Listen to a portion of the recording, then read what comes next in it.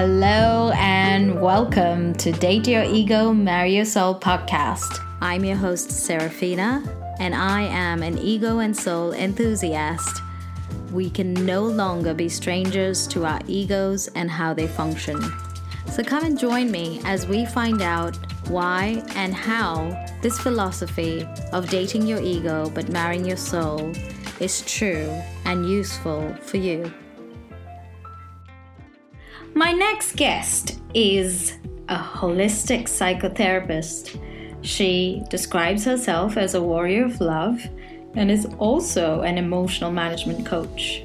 Please welcome Susan Gunner from London, who loves taking cold showers, wakes up at 3 a.m. to meditate, and manages to look gorgeous doing it all. Without further ado, let's listen in. In my very early younger days, I was a session stylist. I attended this workshop. There was about over 500 people, all creatives, and only 2 females were picked to be the face of Paul Mitchell products, and they're huge right now. And it was me and one other girl that was picked in the crowd. And, they approached and emails were taken, kind of went through the whole procedure, and we had to have our photo shoots done, and then they were going to make a decision on who to take. So what do you think happened? I wasn't picked. It was the other lady got the job. And then within a month, she was on the cover of Vogue, Elle, all kinds of those glossy magazines. And then her life took another turn. And I didn't understand why I lost it. And then again, within a few months, we had a Christmas dinner, and the director of the Paul Mitchell products joined the dinner. So he happened to sit next to me on this Christmas dinner, and oh my God, you just turned me down kind of thing, feeling a little bit of resentment. And then over the dinner, he said to me, I especially came to this dinner because I wanted to talk to you. Mm-hmm. And I was quite kind of oh, okay, that's interesting. And he said, in my opinion, you should have get the job. You were the perfect match for what we were trying to do. But the reason you didn't get the job is because you don't believe in yourself. And he literally saw that through me. And that was one of my wake-up calls in my life. I had few more experiences before that leading up to that event. The universe kept giving me these messages, but I kept ignoring. And then that was the final blow, because that was a huge contract, and it was going to probably a life-changing moment. Well, Susan, welcome to my show. Thank you so much, Serafina. I'm really, really happy to be here, and I'm really privileged to have this conversation with you. Tell me about young women and self-sabotage and self-criticism, because I know I do it a lot. I know my research suggests a lot of young women do it. We tend to take on a lot of responsibility. What is self-sabotage? What is self-criticism? And why are we so attracted to it? Self-sabotage it's something that we have, it's kind of it's under our skin. And it's usually develops, if I say to you, even between the first few months of our life, it's that deep. Wow. All these self-sabotaging, or shall we say limiting beliefs and limitations that we create for ourselves, actually become or develop from a very earlier on, even from the few months to adolescence to even our adult life.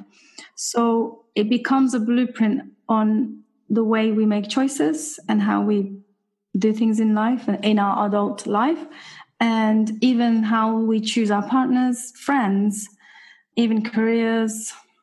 To be honest, I joke all the time, even the coffee choice that you make, it's that deep. Wow. It's a difficult conversation to have if someone hasn't had that kind of questions. When there are times in our lives when we start questioning. And if you're sitting down with someone who's never asked that question, why are we here? Why do I do this? Or what's the purpose of this? Or what's the point? These kind of questions, if someone's not even ever asked those questions or even never occurred to them, it's very hard to talk about self-sabotaging and limited, because those people that always believe that it's their circumstances, their upbringing, their parents, their husbands, their partners, their friends that are causing them to suffer or causing them to do things and make choices. Or they even feel like they are so limited that they cannot make a free choice because they think that their choices are dependent on others. Yes. It's like a vicious cycle or circle, whatever you want to call it. It's very deep. It's very interesting what you said about self-sabotage starting in the early months of a human being's life, because yesterday we spoke to a woman who was speaking of ancestral habits that we carry down a chain of family members. She's gone to South America and studied shamanism and a lot of ancient practices to help people break those cycles and patterns. And she said that we're unaware of the choices we make. We're unaware of why we're making them. And the interesting bit of all of that is in the 21st century, if you're a woman in your 30s, you have to be pretty switched on. You have to be in control of your travel, your clothes, your children, if you have them, your husband, your home, your kitchen, your grocery shopping. You are quite a well put together human being. And to think that self-sabotage is part of your, I don't know, everyday habit is unimaginable. But self-criticism on the other end, it's quite obvious. Yeah. I know I do it. I know I do it. So I don't know why though. Yeah, it's very interesting. Let me share you a quick example of my experience with the self-sabotage that wasn't obvious. So in my very early younger days, I was a session stylist and I attended this workshop. There was about over 500 people, all creatives, and only 2 females were picked to be the face of Paul Mitchell products, and they're huge right now. And it was me and one other girl that was picked in the crowd. And, they approached and our emails were taken, kind of went through the whole procedure, and we had to have our photo shoots done, and then they were going to make a decision on who to take. So what do you think happened? Don't know. You were jumping for joy? Yeah, but I wasn't picked. It was the other lady got the job. Oh no. Yeah. Why is that? And then within a month, she was on the cover of Vogue, Elle, all kinds of those glossy magazines. And then her life took another turn.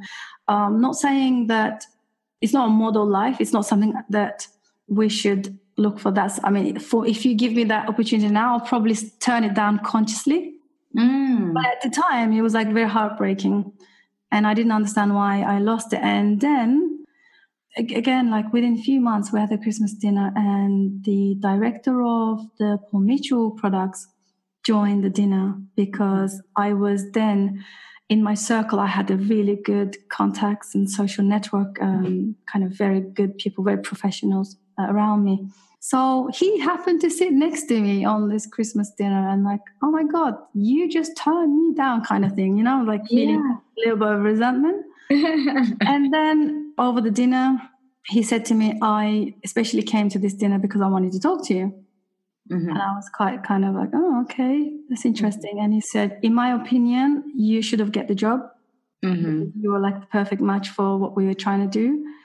But the reason you didn't get the job is because you don't believe in yourself.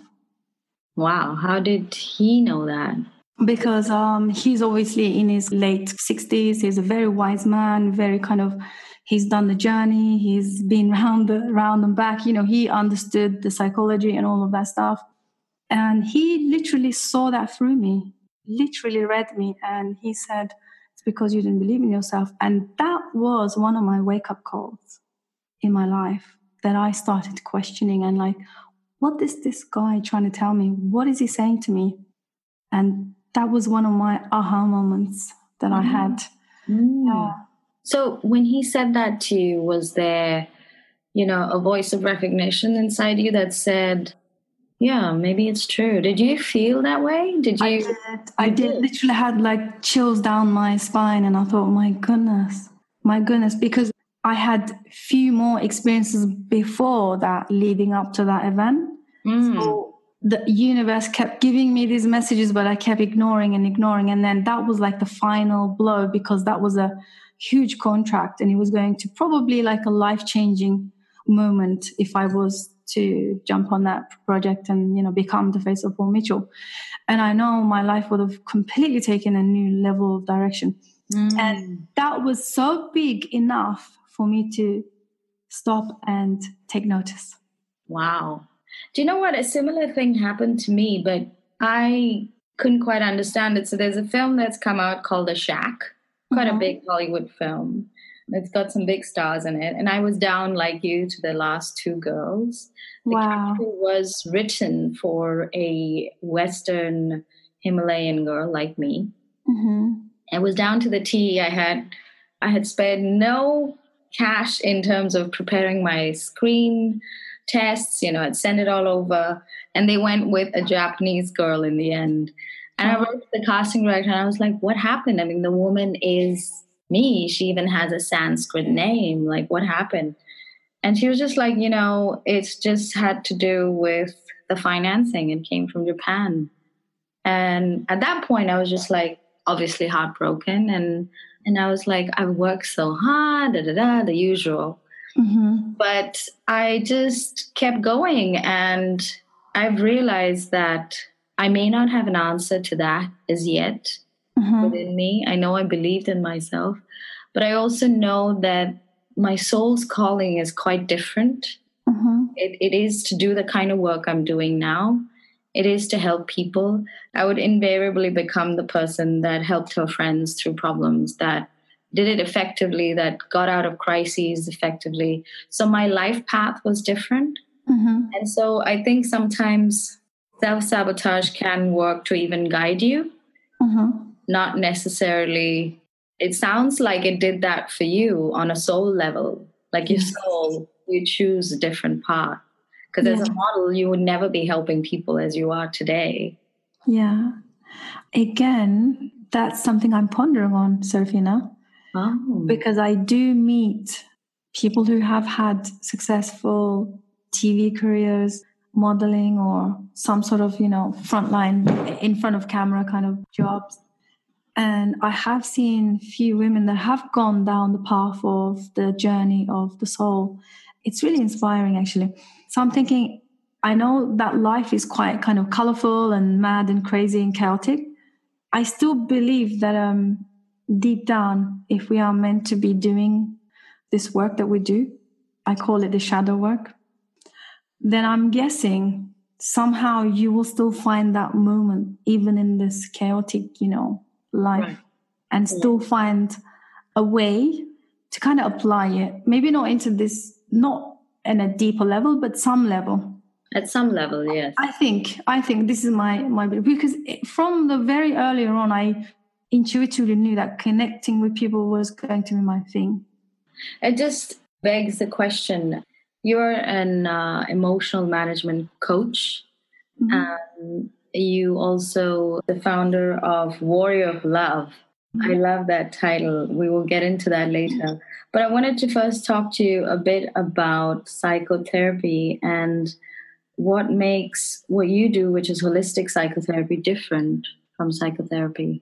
Yeah. So basically, psychotherapy is the traditional, conventional way of dealing with outcome-based illnesses, mental illnesses, and behavioral disorders, and all kinds of addictions and stuff like that. So they usually choose methods that can be applied to dealing with what's happening as a result of what the person is going through. So if someone's going through a depression, they kind of find ways that prescribe them with pills is the most common one. And then otherwise they will have talk therapies, or they'll make them do kind of other kind of exercises, mainly focusing on the outcome or what they are going through that moment. Again, this applies to addiction and all kinds of stuff. But holistic psychotherapy is when we work from the root of the problem, where it's coming from, rather than what's happening. We don't actually pay attention too much to what is actually happening. We try to have more compassion and empathy towards what's actually happening to the person and what are they doing. But then we kind of take the person back and then try and find out what is the root issue that is causing this person to behave this way or have these issues, whether physical, emotional, or mental. And that is the difference with holistic approach. And that entails using all kinds of Eastern tools, all kinds of meditation, yoga, breathing, exposing to cold showers. I mean, I can count many. And the reason there are many ways of doing this is because we are all different and we respond differently to different methods. And if one thing works for me doesn't mean not necessarily would work with you. So the idea behind it is to also create a safe space for this person to feel safe. And most of the time, if you can establish this successfully, they kind of do their own work themselves. As you know, everything is within us. Mm-hmm. I'm a huge believer in that. Mm-hmm. We all have the tools and what we need to really heal ourselves. It's all in there. But that is the $1 million question. Like, how do you look in? How do you start looking in? And what is that first step? And this is the problem. So doing all the breathing, the journey of breathing meditation and kind of trying to connect to your soul is good. Everyone understands that. But the problem is that how do you do that? How do you take that first step? So my role is here to create that safe space. So the person feels really loved, cared, compassion, empathy, judged, and then they can then take that journey. Most of the time, after a few sessions, they are capable of taking it to another level on their own. So do you find that after it sounds like you kind of equip them to look after themselves and feel their life, which is a lot better than addicting them to medicines, I think. And I like that holistic approach because we are human beings, And you spoke about that first step and looking in. I'm a firm believer that it all begins with love. And, it would be an appropriate point to ask you, why Warrior of Love? It's a very interesting title. I'd really love to hear what it is and how you chose the title. It's a perfect timing, Serafina, because you just said that the first step into taking that journey it begins with love, and that's hence why I chose Warrior of Love, because that is the first step. Actually, you are absolutely right, and this is what's been taken away from people, and this is what's causing them mostly the major problems that come from them. It's because of lack of love that they have missed, or the lack of unconditional love, or the connection. I usually say love or either connection. For me, both is the same. So when they have lost that growing up or never had it, I think this is the major cause of most of the stuff that we suffer as an adult. So Warrior of Love represents that this is it. Love is the answer.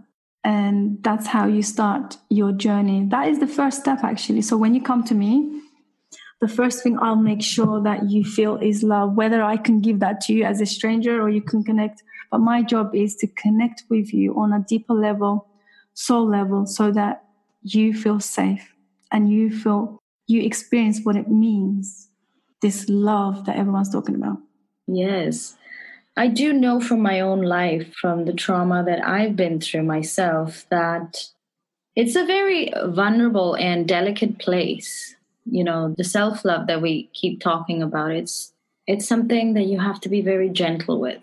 And we are constantly taught in this 21st century craziness to be very tough, to be very bold, to go out there and be aggressive.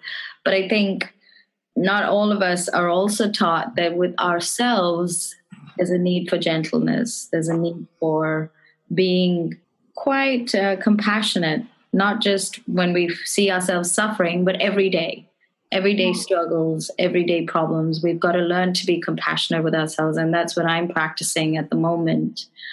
Vulnerability always takes me back to myself as a child. And I want to ask you, what were you like as a child? Yeah, that's a really good question, because this is what I do right now is probably the product of my upbringing. And as a kid, I was a very melancholic, unhappy, serious kid. Okay. I never had like toys or the things, that a normal child has. I didn't have parents with me. Growing up, I grew up with my grandma, and she suffered a lot of complex mental disorders. And I almost had to grow up too quickly and kind of take care of my grandma in a way, emotionally. So I learned how to deal with difficult behaviors that adults project on us. And I learned very quickly how to be there for her from the age of like 6, 7, 8. And so this is probably why I do what I do today as an adult.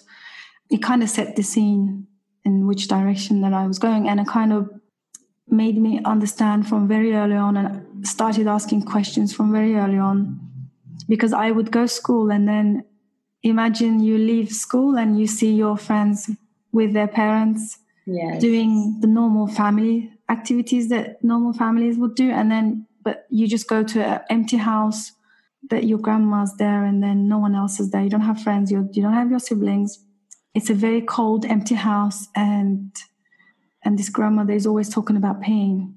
That's the kind of childhood I had. So it's kind of like, I always think of pain as a giant scoop that makes a big, big heart inside of us, and then God somehow fills it with love so that we can share it with the world. Thank you for sharing that with us.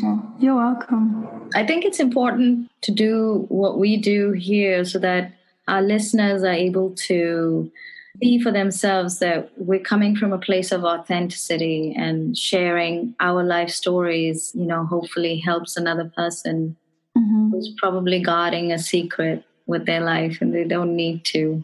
Because look what that made you today. You help people manage their emotions.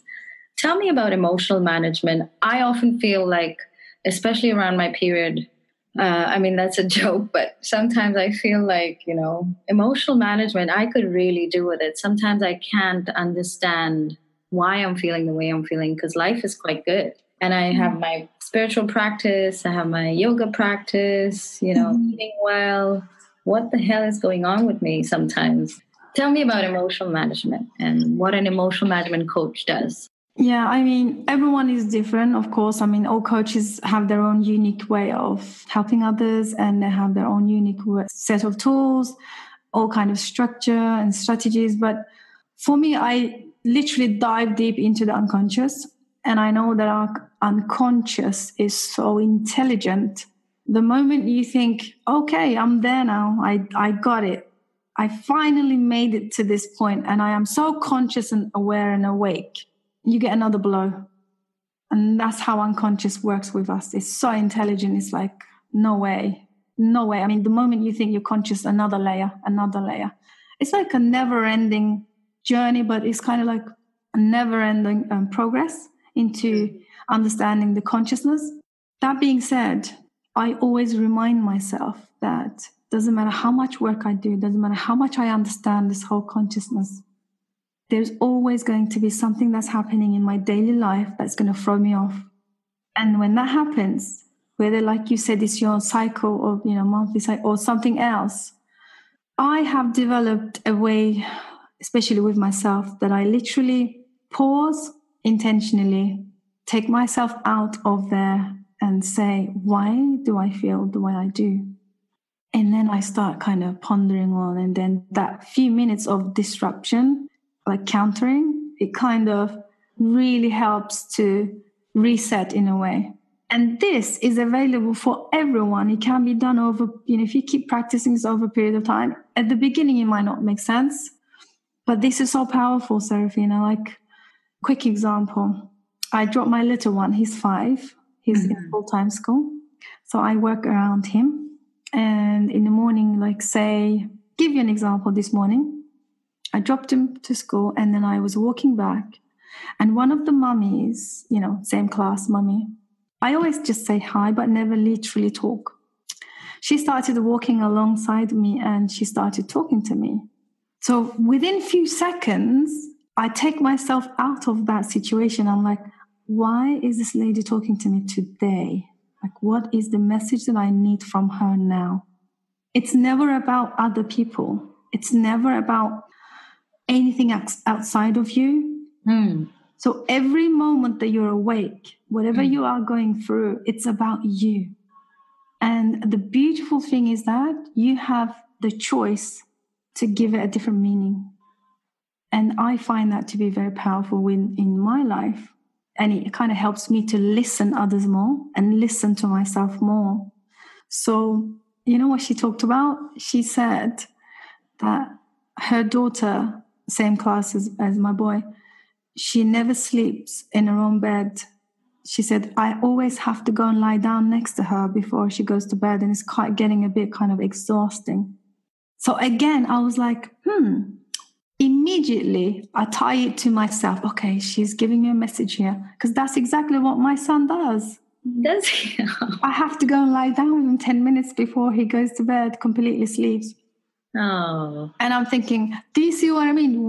When we make it all about ourselves, yes, we stop judging, we stop getting annoyed with people. Even if it's something that was just a light example, but there are examples in my life where I get people kind of being kind of not nice, not kind, directly unkind. And I still say to myself, what is this message?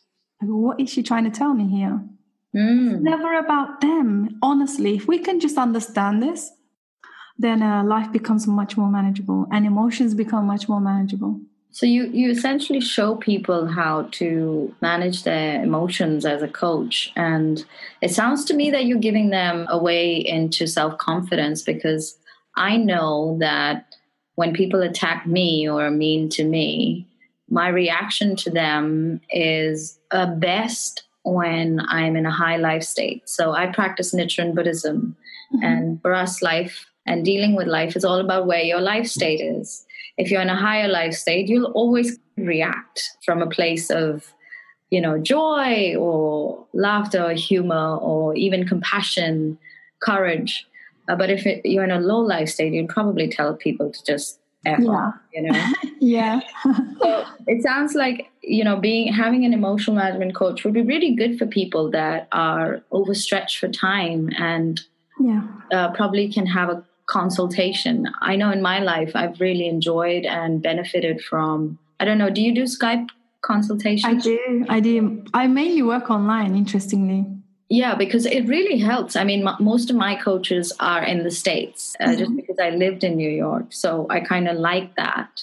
But it really helps. And I think the way it helps is you go from that point where we started, with just self-sabotage, self-criticism, to self-confidence, where you're kind of like, okay, I got this. This is happening to teach me something. You just feel like you're not being thrown around so much by life, whereas you're actually on a board and you're surfing through and and you're not just kind of making it through the day, but kind of you're in control. I'm a massive fan of Stoicism. Stoicism is the ancient Greek way of, especially Marcus Aurelius, he's known for one of the emperors, Roman emperors. He is very famous in spreading the Stoicism from centuries ago. And what they teach is that you cannot control the things that are happening outside of you, but you can control your inner state. And I think, although I'm not basing my coaching on this teachings, but I think it has a lot of tendency to Stoicism in a way that I'm not saying to you, just be calm and accept everything that's happening around you.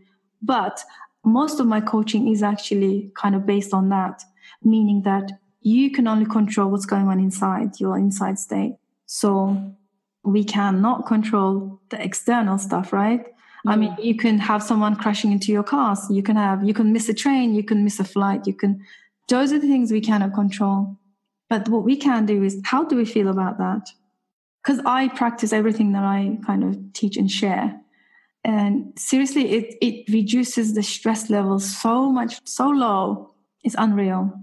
Yeah. Even in the chaotic state, if you can literally take a step out and say, what's going on here? Why am I feeling this? Why am I encountering this?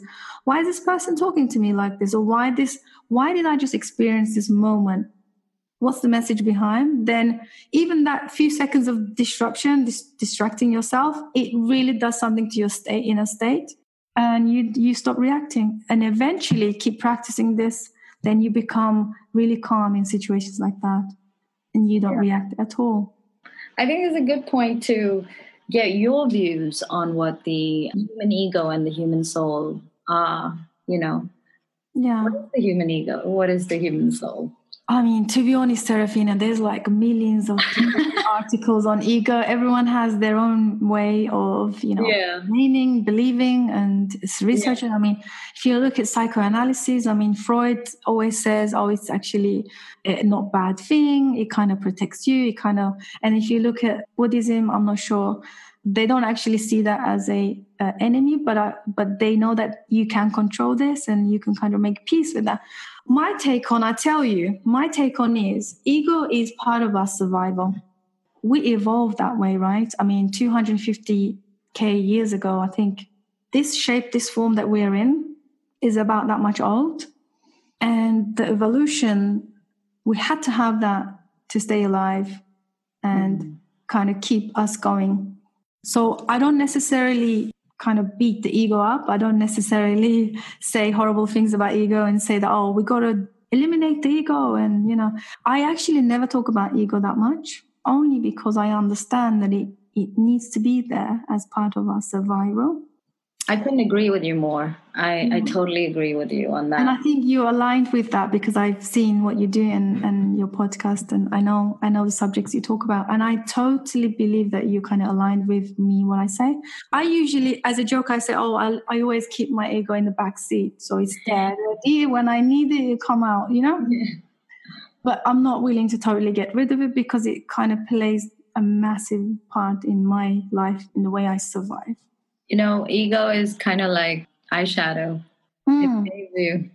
And for me, it's this little bottle of foundation by Giorgio Armani. It's my life savior, like literally. It's in my bag, every bag, because I hate seeing shadows under my eyes. So that's the one thing. I'll just put it on and I'll be like, okay, I feel better. Yeah. The ego is kind of like that. It's not, it's, as long as you use it, to your advantage, you mean, to make you feel better, not to, totally. Yeah, I mean, the description of this podcast is, use your ego, don't get used by it. And that it's that simple. Exactly. But unfortunately, a lot of people don't understand that. And a lot of people don't understand it. Very ego-identified lives exist around us. Mm-hmm. So as a holistic psychotherapist, I think, then you're obviously dealing with people on a soul level, which is wonderful. Are there any words of advice to our audience or, things you want to leave them with from your practice that they could apply in their life? Yeah, I mean, my favorite one is, I always say this all the time, it's never about us. I mean, this life, Carolyn Macy is my hero. I've been listening to her for years. And I love her lectures when she tells the audience off. She says, stop taking it personal. This life is not personal. And it's so hilarious. It's true. I think, Serafina, we take this life too serious. And I'm going to tie it down, started with Carolyn Mace, and I'm going to tie it down with Dandapani. I never forget, and this is my biggest reminder, when I feel like I'm getting sucked into this superficial daily stress of a life, I always stop myself and remind myself that our life in this physical body right now, as Susan that I am, it's finite. I better make some serious decisions. I better make some, take some good actions that day because it's finite. If we can understand this on a deeper level, exactly what Dandapani says, we will make some wise decisions. And I think this is like my compass in everyday situations. Wow. And it helps me appreciate the things around me, my boy and my parents and things. And even the little spider that's just walked just now, I was like, get out of my house. I actually talked to them. Do you see what I mean? I mean, it really literally helps you to connect and you never take anything for granted. And you stop becoming a robot, which a lot of people are becoming. It really delights my heart when I meet another human being that is living from a soulful place. So it's a real delight to talk to you today. I do want to ask you, what is your self-care and self-love routine? You have alluded to it earlier, but Yeah, I mean, of course, I have quite a bit of a routine that I mean, Seraphine, I have to tell you, my relationship with sleep changed about a year and a half ago through meditation. Right.